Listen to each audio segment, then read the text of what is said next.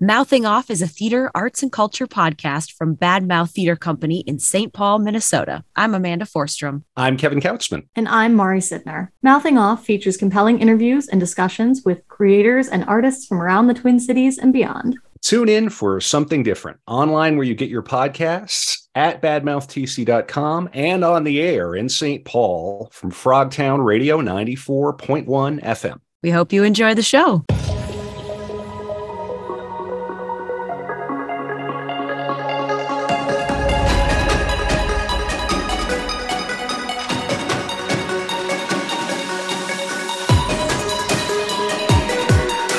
We are back with another episode of Mouthing Off, a theater arts and culture podcast from Bad Mouth Theater Company here in beautiful St. Paul, Minnesota, online at badmouthtc.com and on the old-timey radio 94.1 FM Frogtown Radio. I am Kevin Kautzman, joined by the inimicable, the incomparable, Amanda Forstrom. Amanda, how are you? Oh, that's pretty good. I don't know how, wow. Thank you. I'm feeling even better now. Thanks, right. Kevin. I'm super excited to be here. Hi, 94.1 FM Frogtown and listeners of the podcast. We have an excellent guest today, and I'm super excited to dive into it. So I'd love to introduce Damon Runnals, the creator of Minnesota Playlist. So he is the master, the man behind the website where you can find all of the auditions, all the shows that are going on, and he'll tell us more about that. But Damon, how are you today? I am doing extremely well. The sun is out and it is beautiful, and it's a wonderful day to talk to you both. So thank you, Amanda and Kevin, for having me on, and hello, Frogtown. Super happy to bring hopefully my dulcet tones to your airwaves.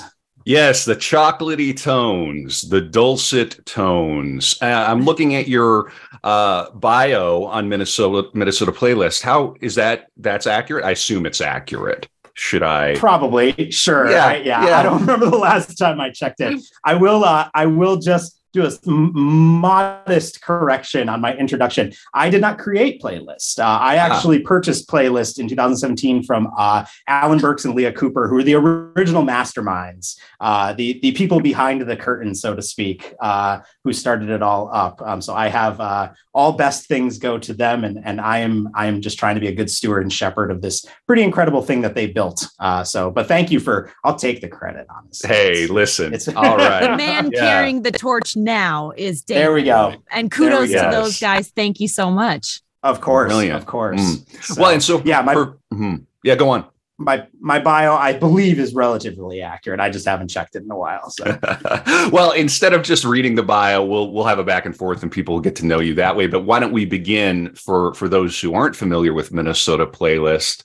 Minnesota Playlist, pill us. What's it about? What can people do there? Yeah. Sure.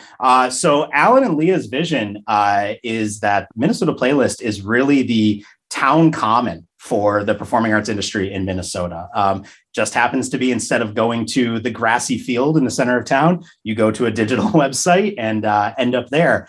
And we've carried that tradition since kind of the very beginning and really stayed true to it. The idea that you'd go to a town common to kind of hear what's going on. So that's our magazine and our news portion, kind of know what's happening in the performing arts world in Minnesota.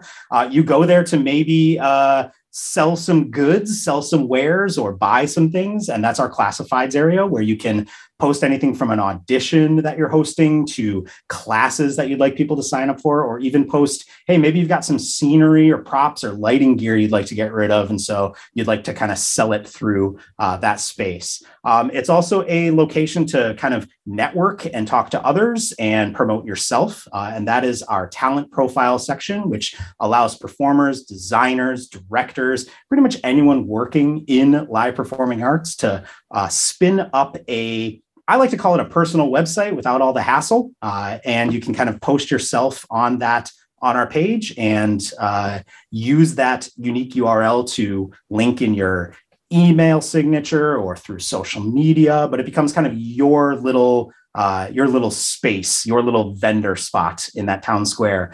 And then finally, we also have our online performing arts calendar, which again, if you're thinking that town square model, you're going to find out what's happening in the town that day, what's happening throughout your neighbors and friends who are working here. And this is where companies can post productions, shows, and all of the events that they've got going on around those shows. And so all of this kind of comes together in one digital hub. And again, a great idea from Alan and Leah, and they worked really hard to build it. And I took over in 2017 and continue to kind of support our performing arts community. I was actually kind of thinking about this the other day. There's been a lot of digital platforms out there, right? I think we can say that the internet has kind of exploded in the last decade with all kinds of digital platforms. And obviously many of them are there trying to make money, to stay afloat. One of the reasons I really love owning and operating Playlist is that it is a nonprofit mentality with a for-profit model.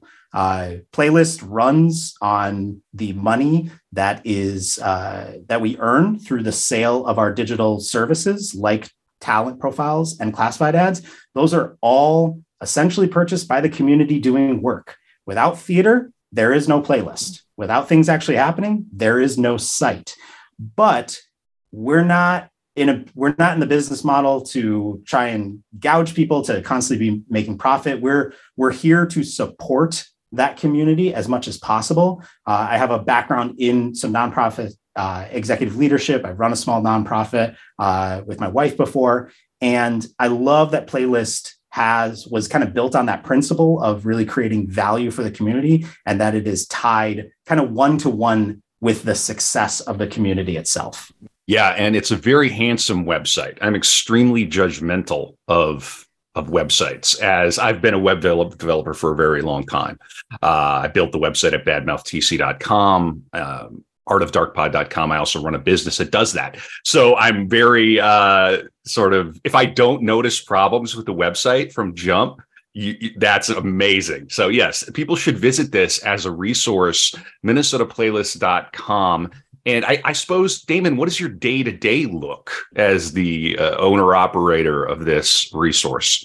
Sure. I'm very fortunate that Playlist is really, it's very much self-sustained. So to your point of, the look, we are actually launching a new site in April. So we will have a brand new look and feel for the site. At this point, Playlist was redesigned back in 2014-15. And Kevin, as a web developer, you know that 2023, 8 years later, pretty ancient, right? Site is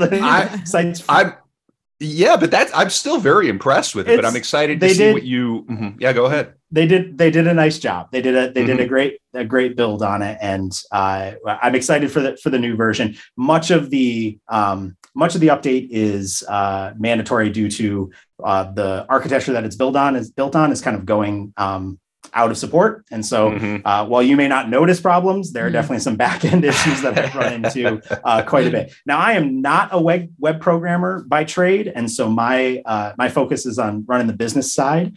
So I deal a lot, my day-to-day with Playlist is a lot of really customer service, like with folks like you. So whether it's a company that's having trouble getting something put up on the site, whether it's someone having a payment issue with, buying a talent profile or maybe renewing a classified or something, and then really thinking about kind of the strategy and vision and long-term, what Playlist wants to be and how it can serve the community. The nice thing is that the site, for all intents and purposes, is kind of community run. It really is. It was, there was a lot of work that went into, I think, getting performers and companies to understand how to post things, and then just kind of letting them do that and letting them propagate the site with all of this amazing content that is happening in the Twin Cities and greater Minnesota. And so again, I'm kind of there to make sure that it keeps working, to answer questions when needed. And in the case of, a new site launch, try to drum up some excitement and take it forward. But it is definitely not a full-time job. I work a regular retail job. And so Playlist as much, I would say, kind of a passion project for me as it is employment. And I think that's a great place to live with that site, because it's really, it keeps me in that good headspace of how would I, as a producer, director, performer, how would I want it to work, and what do I want to see in it? And that I think that keeps it in a place where it's providing value for the community. Absolutely. And I will say, as somebody who moved back to my home state of Minnesota after spending about 8 to 9 years on the East Coast, they have a whole bunch of resources out there, and they're primarily for those cities because you can travel there within, an hour, 2 hours, between Boston, New York, Philly, Baltimore, DC. But for Minneapolis, it's a very unique market. And so when I came here and I was asking people, how do I get plugged into this market? How do I understand and find what's going on? How do I meet people? How do I post my own stuff? How do I get my work out there, my headshot, my resume? If you are an actor in that position, or director or artist or creator, please visit minnesotaplaylist.com, because it's super easy to use. And everybody that I talked to, that was their go-to, their first recommendation. So kudos to you, Damon. And it was extremely helpful for me, to start getting plugged in for Bad Mouth Theater Company and to audition for shows. I booked a show off of an audition that I saw on playlist.com. So, hey, yeah, there we go. Success stories. And Damon, you have your own theater company as well. Yes. So my wife and I, Meg DeShorio, moved here in 2003, sight unseen from the East Coast. We're actually New York and Massachusetts bred individuals. And we took a leap of faith, rented our apartment through fax, had never seen it. Whoa. We said yeah. I'm queuing up the Mary Tyler Moore opening, right? You're driving out, you go to the other big city, the big city on the edge of the frontier. Yeah, exactly. Yeah, we knew nothing about Minnesota. We visited for a week prior to our final year of doing some summer stock up in Maine, and we talked to people, and they were like, "Yeah, Minnesota's got a ton of theater, and you could have a day job and make a living. You should totally move here." And we're like, "All right, sounds great." So we packed up everything. We moved out on a lark. We said we'd give it a year. That'll be 20 years this October. All right. One of us. One of us. And put down some roots. But we both, one of the big drivers and the real passion that we had was we both had degrees in theater from a very tiny liberal arts college in upstate New York, which years later we would actually realize the value of this.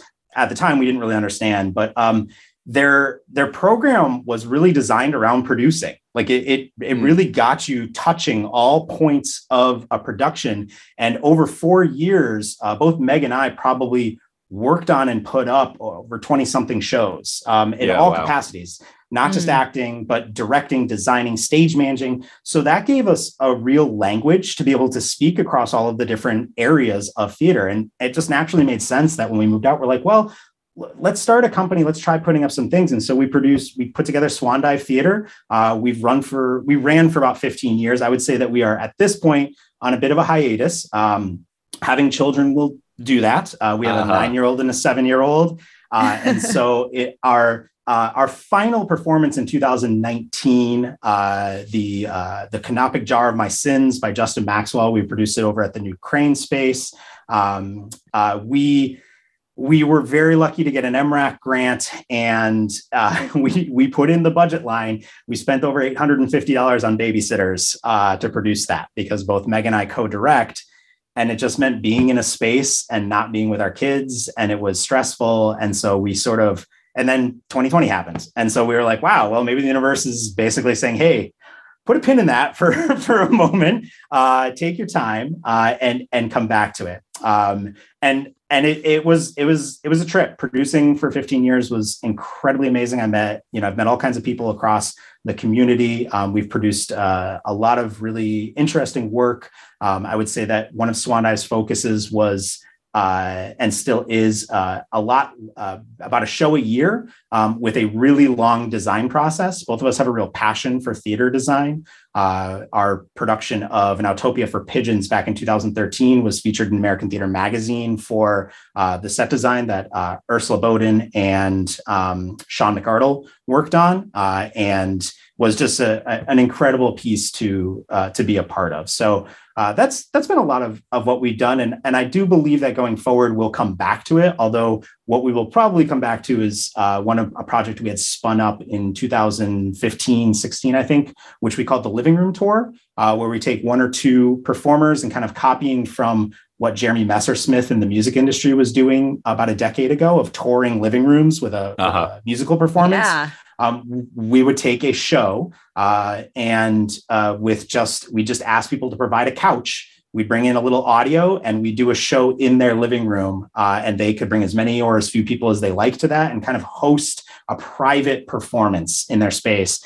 And we started off by using it as a kind of fundraising vehicle with an ask afterwards, and found that, like, regardless of whether we asked for money or not, we just really liked doing it. It was a very different way to bring theater to people. It was extremely intimate in a way that we'd never really experienced before, because sure enough, when the play starts, there's no lights going down. Like you're 10 feet away from the actors sitting in broad daylight watching them perform. And so there's just something very raw about it that was really interesting to us.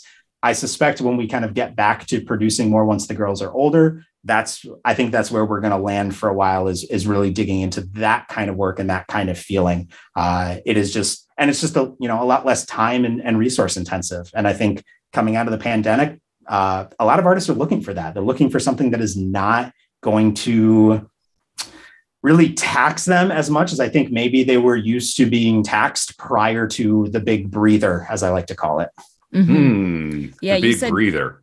Yeah, you said two things that were really interesting that we've talked about with other theater makers and creators on the podcast. And one of them is taking that breather and kind of finding that balance of life and being a full person, so that when you are doing your art, you're not completely burned out and you're just kind of, there's no well to draw upon to create, and that how important that is for artists of all kinds and all mediums to be able to keep that well, replenished and full and joyful and inspired, And then the second thing is the small liberal arts college.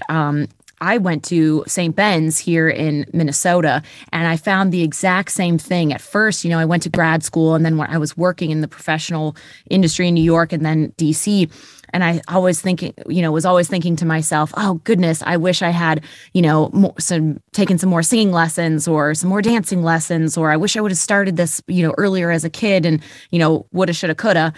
But now as I'm getting older, I'm finding that the not to knock on the BFA kids out there, but they are specifically trained in those things and don't know how to run a board, don't know how to program a show, don't understand what to do about costumes and how to sew back on a button.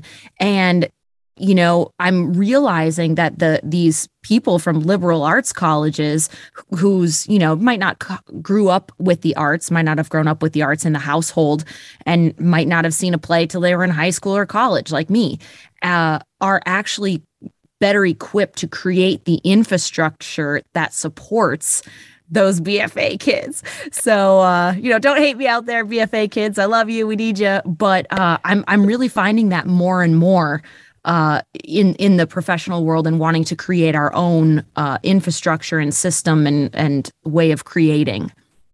Yeah, Amanda, I completely agree. I think there's an ultimate balance between specialists and generalists, right? Like you sort of fall. I don't want to say fall. Some people, they want to be a specialist. That's what they drive to. They want to be the best at that one very particular avenue. And others, like myself, I'm super curious about a lot of things.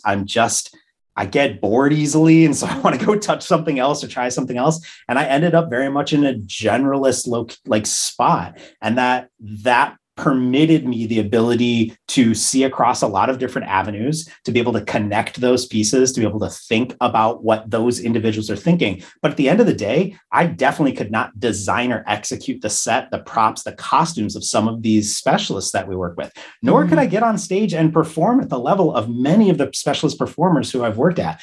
But I can get those people to come together and create a show. And we ultimately need both. It's just interesting to me because I do think the industry drives people to specialization. And probably if I had to argue it, I think it probably rewards specialization more than it rewards general. To be a generalist is to constantly be, in a lot of ways, learning things you probably don't necessarily want to learn. Like, I don't like grant writing. Got to learn it. If you want to fund your theater company, you got to learn how to grant write if you're a nonprofit. I don't want to do fundraising, but you got to learn it. I didn't want to learn like how to file my 990s, like do books. Like that's not something that brings me passion. But at the end of the day, if I want to pay people well, and that is a value of mine and something I want to ensure happens, I've got to know how to do that. And I've got to be able to show that I can do it. And I've got to be like competent in doing it. I mean, the number of companies we can talk about who places that are run that aren't competent with money just in this city alone could be an entire podcast in itself. But I completely agree that I think the generalist thing is where people sometimes land when they haven't been forced to pick a specialist. And then they all of a sudden go, oh, wow, there's actually a lot of value in being in this lane, which is really cool. Yeah. And this is the sustainability of a company. It relies on the generalist to be able to see that big picture and to, like you said, connect all of these people, bring them together in the same room and say, here we are. I might not know how to do all of your jobs, but let's make something together. And, have somebody kind of conducting the train and looking at the map is super important. What word we need to bring back is impresario. That is a word. Some people will still use it. It has it has a nice old timey feel. I like it. It does. You're an for the old timey radio. For the old timey radio, 94.1 FM. Yeah, go on. Impresarios, or it's the same concept as the Renaissance man. We can now say the Renaissance person, right? Mm-hmm. Someone who is knowledgeable across a wide sphere of knowledge bases and kind of bring that together to create something new. And that's, in a lot of ways, I think that's what producers are. Like they're like, you're looking at, he's a producer, folks. He's a producer, right? Exactly. You're looking at a lot of things and going, where do we need to point everybody for this moment in time? And how can I bring in the right people into the room in order to capture this and then reflect it back on, the general populace? And when it works, it's an amazing feeling. It's really great. I just think I think it's exceptionally more complicated than people understand. I really do. I think it's very hard. And a lot of the learning is through trial and error. It's not through studying. It's not through a class. It's not through, academic rigor or training. There's no one out there.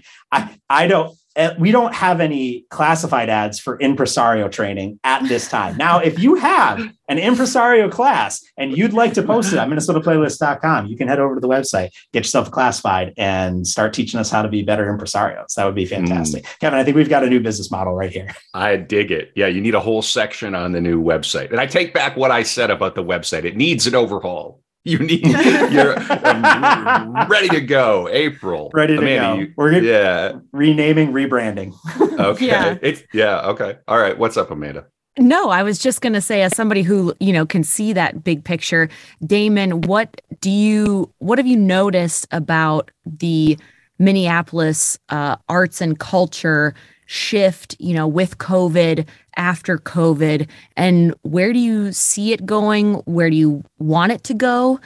Lots to unpack there. Sorry. That's no. I think that's great. So I'm gonna put a little caveat on that, if that's okay. So a couple caveats. One, I will definitely admit I'm living vicariously in the theater world through Minnesota Playlist with 2 kids, and like I'm not out in the community in the way a lot of other people are. However, I do interface with a lot of the community, and I see a lot through the website and stuff. So I'll answer a second. The second caveat is I just want to be very clear. I am a cis white male, and we've run this business for time immemorial. And so what I want is really irrelevant in a lot of ways. Like, I just want to see a lot of art happen. Like, at the end of the day, I want to see a lot of art. And I really, really want to see people who don't get the opportunity or haven't had the opportunity to have that opportunity. So from that perspective, like we talked about COVID, I mentioned it's like the big breather or the pause or, whatever you want to call it for artists. And to be fair, I also want to say that if you had to go through COVID and you didn't have a job and you were struggling, I feel for you completely. Like, this was not a luxury for everyone. For some people it was. For some people it was like a big old vacation. Like, they got covered by their day job and they got to just, like bake bread. I remember hearing a lot of people baking bread. But for others, it was a nightmare. So, and I think there's I want to recognize that not everyone, this wasn't the best for everyone. I do think on a whole, mentally and emotionally, it did give, as you mentioned, Amanda, people pause to consider, where was I? Where am I now? And where do I want to be when life starts back up? Because it inevitably will, right? Like, that we knew it was going to come.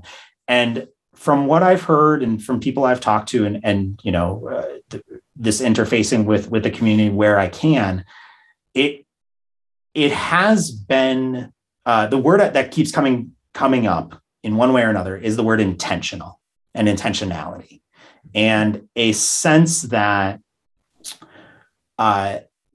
whatever your break looked like, it was an opportunity to reflect and to decide very intentionally how much and what you will be a part of and participate and build in the future, instead of feeling like that choice has been made for you by the social contract of hustle, constantly be out audition, pounding the pavement, like these terms that, for all intents and purposes, are just, I think, are really damaging long-term to artists. As you said, like you can only draw from your well so much before it goes dry, and then you don't have a well. And if you don't have that well, you are not making art anymore. And that's what we start out to do is to actually make art, not just to get a paycheck acting, right? I don't think anyone goes like, I'm going to go spend a lot of money. Almost slipped there. I'm going to spend a lot of money on schooling to act so that I can get a really big acting paycheck. No, I mean, nobody does that. Like, that's right. That's not the intent of why people go study. So I think that intentionality is actually is really being developed right now. I think there's a lot of organizations. I think there's a lot of individuals. I think there's a lot of individuals coming together as collectives to think about and talk about and make a different way of doing things. And I really don't know what that is. I have my own personal thoughts about what I think should change. I think at the top of that list is the way that we fund and the way that we support art in this city and in the Twin Cities and in the state as a whole. I think that I used to run the Southern Theater. I was the executive director for about 8 years, 6-8 years, roughly. And the bureaucracy to support art making and the follow-up necessary justification for why it matters and the rigmarole around that, to me, seems like that's how you kill art, in my opinion. Springboard for the Arts just finished up and is going into their second phase of a pilot program for guaranteed income for artists, extremely successful. And I had a chance to chat with Laura Zabel in an interview that will be, I'm looking forward to publishing on the new site when it comes out. And she talked, one of the biggest things she mentioned is it actually works to give unrestricted money to people. Yeah. Like, if you just give people money to do something, they will Sometimes they will pay their rent, which will free them up to do work. Sometimes they will buy supplies, which they will use to create art. Sometimes they will invest it in their community, which they will leverage to create community. Like, just make it available, right? Just support the world you want to see with the funding. And so that is, I would put that at the, and again, I run a business. So these are the things that I'm thinking about a lot. It's like, I would put it at the absolute top of what I want to see different in the next decade coming out of COVID is like, let's do more of that. So if there's a funder listening, today on 94.1 or to this podcast, if you are in a position to make decisions about how money goes out the door to support arts, go to your form, go to your process, cut 90% of it and throw it in the trash. Make it easier for people to access money, make it easier for artists to get funding. And lo and behold, you will find that the work is better, the artists are healthier, happier, and your community thrives. 100% direct support to artists. And this isn't throwing shade on arts administrators.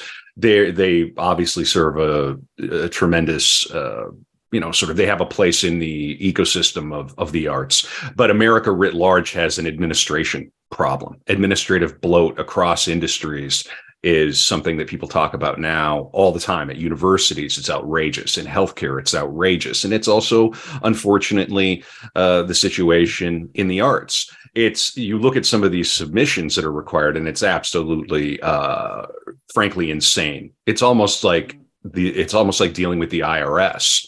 And that's not healthy or helpful to anybody. I've benefited from direct support from two organizations. One, the Playwrights Center, and I think they do a tremendous job. And their spirit is in the right place, and they give playwrights money, a lot of money. And as somebody who's benefited from that, even $1,000 a month, it gives you that. In this world, in this country, it just gives you that room to breathe, to go, okay, this time I'm setting aside for my plays is not wasted time or speculative time. And the confidence that comes along with it. It's sort of like a case of almost put your money where your mouth is. I know you're serious. Wow, you're really investing in me. I even hate all this language. We're in this sort of techno-capitalist swamp, right? But we have to deal with it. And, it's serious when the money starts to change hands. The other institution was the Michener Center for Writers at UT Austin, which is the only MFA program in the country that gives a full living stipend. You don't have to teach, and you just get 3 years to write. And the work and the talent that comes out of there, and I'm not trying to sound immodest, but I mean, they've just produced Pulitzer-nominated novels. People have real careers. And even if you aren't one of the darlings coming out of the program, you've had 3 years to write whatever it is you're writing, a play, a screenplay, multiple plays, novels. And so that model, if you're wealthy, find a way to endow a program like that, which keeps administrative bloat to a minimum and ensures that a certain percentage of the money goes directly to artists. Yeah, Amanda. Yeah, absolutely. I agree with both of you that, and if you are a funder out there, and if you're a smaller theater company, I found that people are so much more willing to give, on GoFundMe or, any Kickstarter or any of these other things. If you specify, hey, this is what I'm paying my actors. Here's the budget just for their paychecks, just for their time. And they're going to go, whoa, wow, that's a lot less than I thought it would be. Or if I was just giving, $5,000 or $10,000 or whatever, how much is it actually going to the artist? This is for the time directing. This is for to rent a rehearsal space, to, pay somebody to run the board and be a fantastic stage manager who organizes everything and all of their tasks, breaking down where this money is going for the funders and for the companies is just so helpful, and just cutting out that middleman of, like you were saying, Kevin, bloat, because sometimes it's necessary if, with the larger organizations, they get so many submissions and things like requests. But, I found the, Kickstarter and things like that. And, social media is very helpful for that, is really breaking down where this money is going directly. And people are much more inclined to give and saying, wow, that's, Patreon does a tremendous job for creators. Exactly. If you create something that people value, Patreon is a real great place to go. Well, Damon, I appreciate all of that insight into the art scene and COVID and where we are now. I love the living room concept. That's 100% my kind of theater. Some of the best shows I've ever seen were in backyards. We love the kind of poor theater, I guess I'll call it. And I don't say that as a pejorative. I love it. The story is all. I'm a playwright, so I'm biased. But I'm an actor. I'm an actor, and I'm also biased because it's the best type of theater to perform. You're in a new space every time. The words are new every time. The audience, like you said, is right there in front of you. You can't get away with anything. You can't get away with being the spirit carrier number 10 on the stage, on the side of the stage, and nobody can kind of see you laughing or just kind of checking out for a second. No, there's none of that, and I love it. It keeps you so present and so engaged, and the audience can absolutely tell that too. They're watching a story where every single moment is right there and so engaged and so full. Yeah, completely. And that's, kind of back to your question, man, of like, where do I want to see things go? I think that actually would be the other, like, if I had a, second kind of top tier hope for the future, is that we shift back towards more of that more people get creative with where stories get told, how they get told, in what quote venue they get told in. I believe that with, and this kind of comes to the funding part, right? We're certainly not funding performing arts infrastructure in the Twin Cities. I think you could agree that, I'd have to go look at the numbers, and it's been a while. I was doing a lot of this research, obviously, when I was running the Southern, as it was, 1910, very old performing arts space. If you've ever been to the Southern Theater before, beautiful space on the West Bank in Minneapolis, to see theater, and definitely to see dance. A lot of dance came up and out of that venue for many years, 70s, 80s, 90s, and then in the 2000s when I was part of it. But I think, again, I come back to balance because I like to see a mix of stuff, right? So we certainly need an investment in performing arts infrastructure. There is a place for traditional, what we describe as traditional stage performance, right? A house and a stage and people coming and a lobby and all of the trappings of what many people think of when they think of, quote, going to the theater. But we have a plethora of ways to produce work, right? And different ways to bring it to people or bring people to it, to create tiny little town squares, right? Of groups of people. And I hope that more organizations, kind of really pursue the creative avenues for bringing word and people to an audience, and that you can do a lot with a little. I recently just saw Walking Shadow Theater company's performance of Feast over at Black Forest Inn in their like banquet space, right? Cool. Here's a show with one woman. Isabel Nelson performed the show. So one woman show, fantastic performer. If you've never seen Isabel perform, just like literally find a way to get and see her. She's a phenomenal performer. And Isabel and I work together. She's one of the co-founders of Transatlantic Love Affair. We had some work when I was working at the Southern and also through Swan Dive, but saw the show and, we happen to be able to get the dinner there. So we're eating food and there's just a single musician playing guitar. And then food is taken away and a door opens and a show is happening. And there's a little bit of a light dim, and like they turned the lights down a little and they kind of focused your attention in one spot, but I could see all the way across to everyone else. Like there's still people picking up drinks, like it's, and love it. And here's one performer and there's a little bit of audio, but ultimately it's words and a person and people watching and some sounds. And it was amazing. It was beautiful. And here's I kudos to Walking Shadow for, again, a kind of a non-traditional space. But there's a ton of companies doing that. Let's do that more, right? And one thing I think people could, this would be great for playlists. Like, we could do some magazine pieces on companies that are using non-traditional spaces. So that's definitely something like I'm looking at for. How does Playlist contribute to this vision of where we go, or this, the community? The magazine portion, which Alan Burks, who is a playwright, was part of Workhouse Collective out of the Playwright Center for many years, and is a writer beyond that.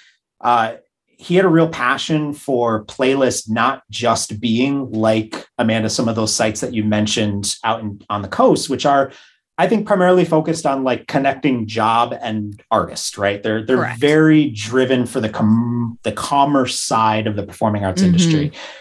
And Alan really understood that part of what makes Playlist unique is just the writings of the community elevated through Playlists so that others can hear these stories, and we can share these stories with each other about like what is going on, what's happening, more than just news, but really like, how do you see the world that you're living in?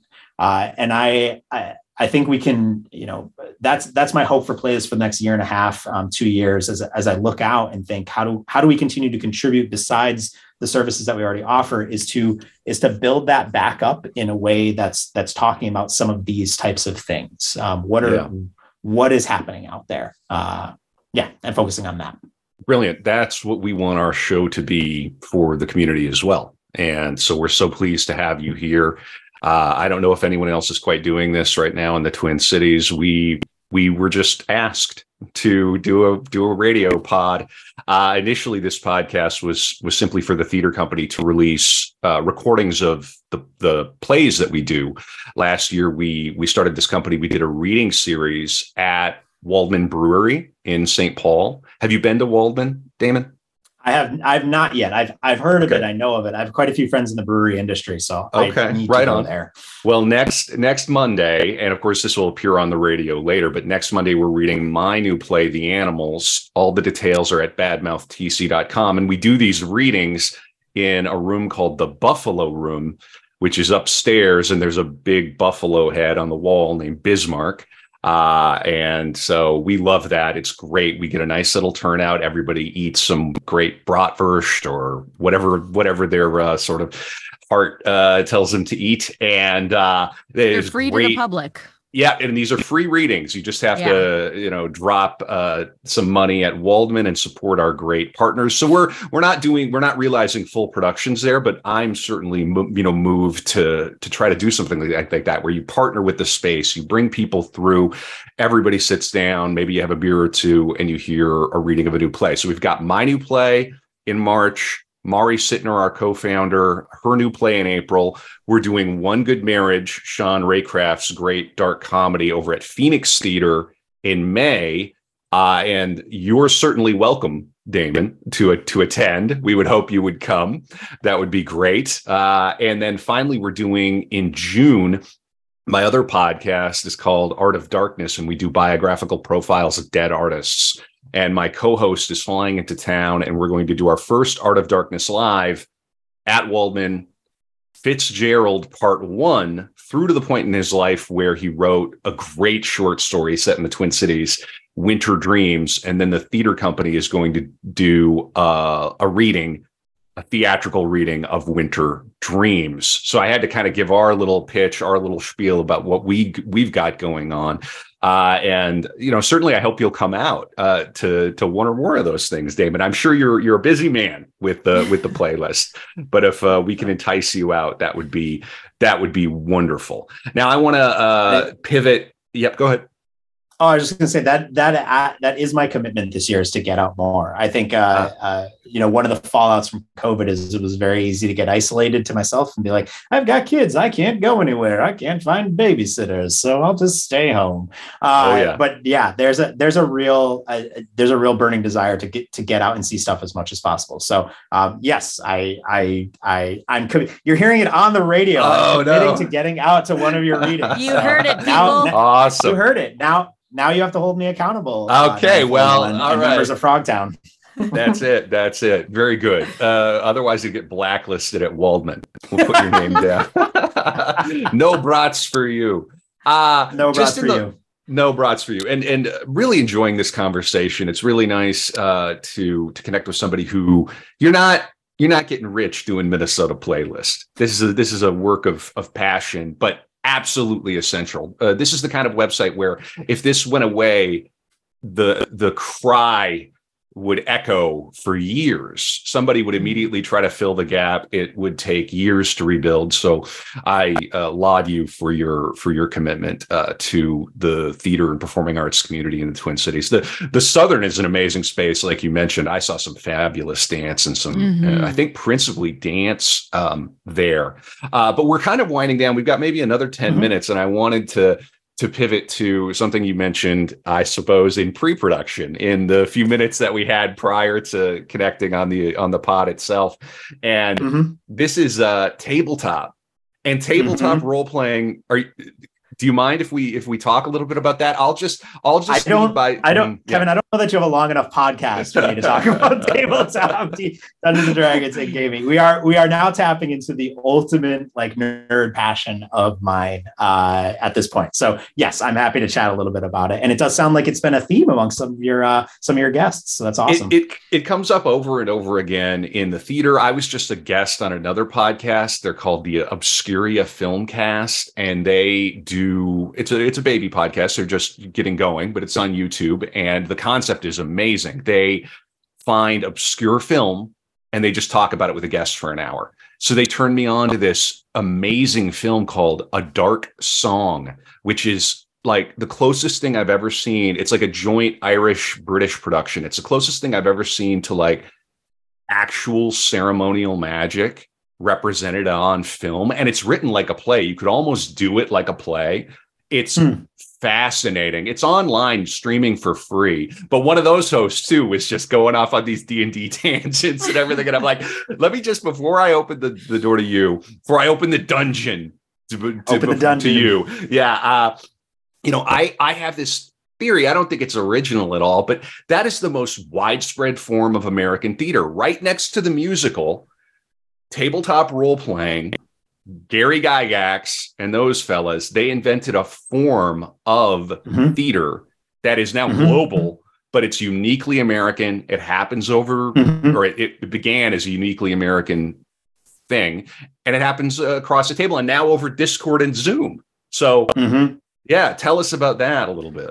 Sure. So yeah, I mean, I'll keep this as brief as I can. I mean, like many, as a young nerd, and I grew up in the 80s, got connected to this satanic board game called Dungeons and Dragons, the bane of, you remember the headline? I mean, there were headlines like this game, so best possible advertising they could have ever done. Right. Especially in the 80s. I mean, come on, early 90s. Yeah. Come on. I mean, Gary Gygax and Dave Arneson made millions off the fact that it was like, this game is a Satanist game. Don't buy it. And every teenager runs out to get it, right? Like they couldn't keep up with production over at TSR in Wisconsin. So I got into it, I got out of it, I got back into it, like the long, boring story there. But it, yes, like to your point. So coming back to COVID, like I started running a home game in 2015 with actually some theater friends, some actors, some designers, and a couple of their friends. And then COVID hits. And like, first of all, they're no longer working artists. So now we can play every weekend, like every Friday or Saturday, we can play whenever we want because we're all available. Nobody's doing anything. So, we're using Discord and digital platforms to kind of connect, but it did become like as Meg and I were moving out of being able to produce theater just due to children and due to the pandemic, it became this outlet for improvisational storytelling. And I mean, ultimately, like that's like it's a foundational root of what theater is, right? How many devised companies are doing the exact same thing, just without dice and a rule book in a rehearsal studio? They're making up stories together creatively and coming together and then sharing them with people. And now we have, so the phenomena that is, and I think in many ways for many of us who grew up with it, to have this literal renaissance happening at this moment between Stranger Things and the explosion of that, the group Critical Role, which have their own TV show on Amazon Prime at this point, cartoon, and that was a group of voice actors who came together for a birthday party to play a game of D&D, started streaming it on Twitch, and blew up, right? Like just exploded, and have single-handedly introduced people to a game that many of us have known about for a long time. But it is at my table, anyways. You can look up all kinds of stuff and see all kinds of different groups who play. We focus a lot on role playing because we're theater kids, right? And so it really does feed a part of my soul in a way that I don't. And for me as a director, it's like. I run the game. I'm the dungeon master. It's like improvisational directing, I guess, is the only way I could describe it. It's like nothing I've ever done before, because here I am I'm getting feedback from these players who are making decisions. I've got a narrative that I've crafted that is as an outline of where things might go, but I'm pivoting, and then I'm throwing out suggestions, and they're giving back to me, and then I'm making decisions about how the game works inside of a context. And so it's just a very fun and fascinating kind of experiment. And go on. I mean, if you're listening to this on any of the streaming podcasts, systems, pause for a second, search Dungeons and Dragons, and there's like 400 different podcasts out there, let alone if you're on YouTube and you want to see live play. So it's something I love. There was a moment before the pandemic when I thought about like really writing a series of articles on like, is this actually just a next theater, right? Like because I'll come back to, Kevin, you mentioned you're going to be doing a live podcast recording. Critical Role books out major theaters in Los Angeles and New York and Chicago. And they put 4,000, 5,000, 6,000 paying people in a room to sit there and watch other people play a game. Amazing. Like, right. Everything our parents taught us was a lie. You're playing too many video games. Now that industry is bigger than film and television. Oh, this tabletop Satan. Well, yeah. Hey, yeah, it could pay out. That's tremendous. That we want that for Art of Darkness as well. Our podcast, we do some numbers, and we're excited to do live. But yeah, when a podcast like that breaks out, that's just so much fun because it's this community. A community forms around this online thing. I love that. And not totally. Only is it like, the improv and the character and the role playing and all of this, but it's also that nostalgia, and then the joy and the beauty of bringing new people into this like amazing thing that you get to experience, and watching them experience it for the first time is just so fun. And that's what theater is, right? It's just, it's great. I have a 14-year-old daughter who got into Stranger Things, and I've tried to watch little bits and bobs of it. I'm like, honey, I can't watch this. This is my childhood. I already lived through this. I don't need this. I fought all those monsters. Yep. They nearly got me. Yes, right. Yeah, 100%. And she's got her Metallica Master of Puppets tee. We're going to see Metallica. We're going to see Metallica in August. And Pantera's opening one of the nights. And I'm trying to explain Pantera to her. And I'm like, I'm really not a big Pantera fan, but Cemetery Gates is the greatest power ballad of all time. And yeah, listen, they're going to have everybody's going to have, there is no metal band that people have more opinions about than Metallica. So we're already having Metallica discourse in our family. And I'm already talking. I'm like listening to these conversations, and I'm like, Kevin, your daughter is already way cooler than I could ever hope to be. And Damon, I'm just letting you know it's coming your way. So I know. Trust me, I'm well aware. The girls right now make art projects, and they'll take their iPad and film themselves doing it, pretending to be on YouTube. And I'm just banging my head against the wall, going, wow. Okay, here we go. Tremendous. Well, this has been another episode of Mouthing Off, a theater arts and culture podcast from Bad Mouth Theater Company. You can hear it online and on the radio, Frogtown Radio 94.1 FM in St. Paul. We will be recording my new play, The Animals, this weekend. It will not be released over the radio for obvious reasons to those who encounter this play, but it will be available on the website as a recording, just a rough reading, but a way to put it out there for people who can't be in St. Paul. We're motivated to make online content too. badmouthtc.com. Damon, it has been an absolute joy, really. And I hope that people will go out and check out Minnesota Playlist. You've got a lot of writing there, and it seems like you're doing a real bang-up job for the community. Yeah, thank you so much, Damon. I mean, that was a great resource, like I said, for me. And I just thank you so much for taking the time. Mm-hmm. Awesome. Thank you both, Kevin, Amanda. It was an absolute pleasure to talk to both of you. Congratulations on this podcast. I will just end on this. This kind of thing is what we need. Get creative, get content, talk to people, generate community. Playlist will be here to support that. We're the platform that wants to elevate as many groups up as possible, as many individuals up as possible. So thank you for promoting, and thank you for the work that you're doing. Really appreciate it.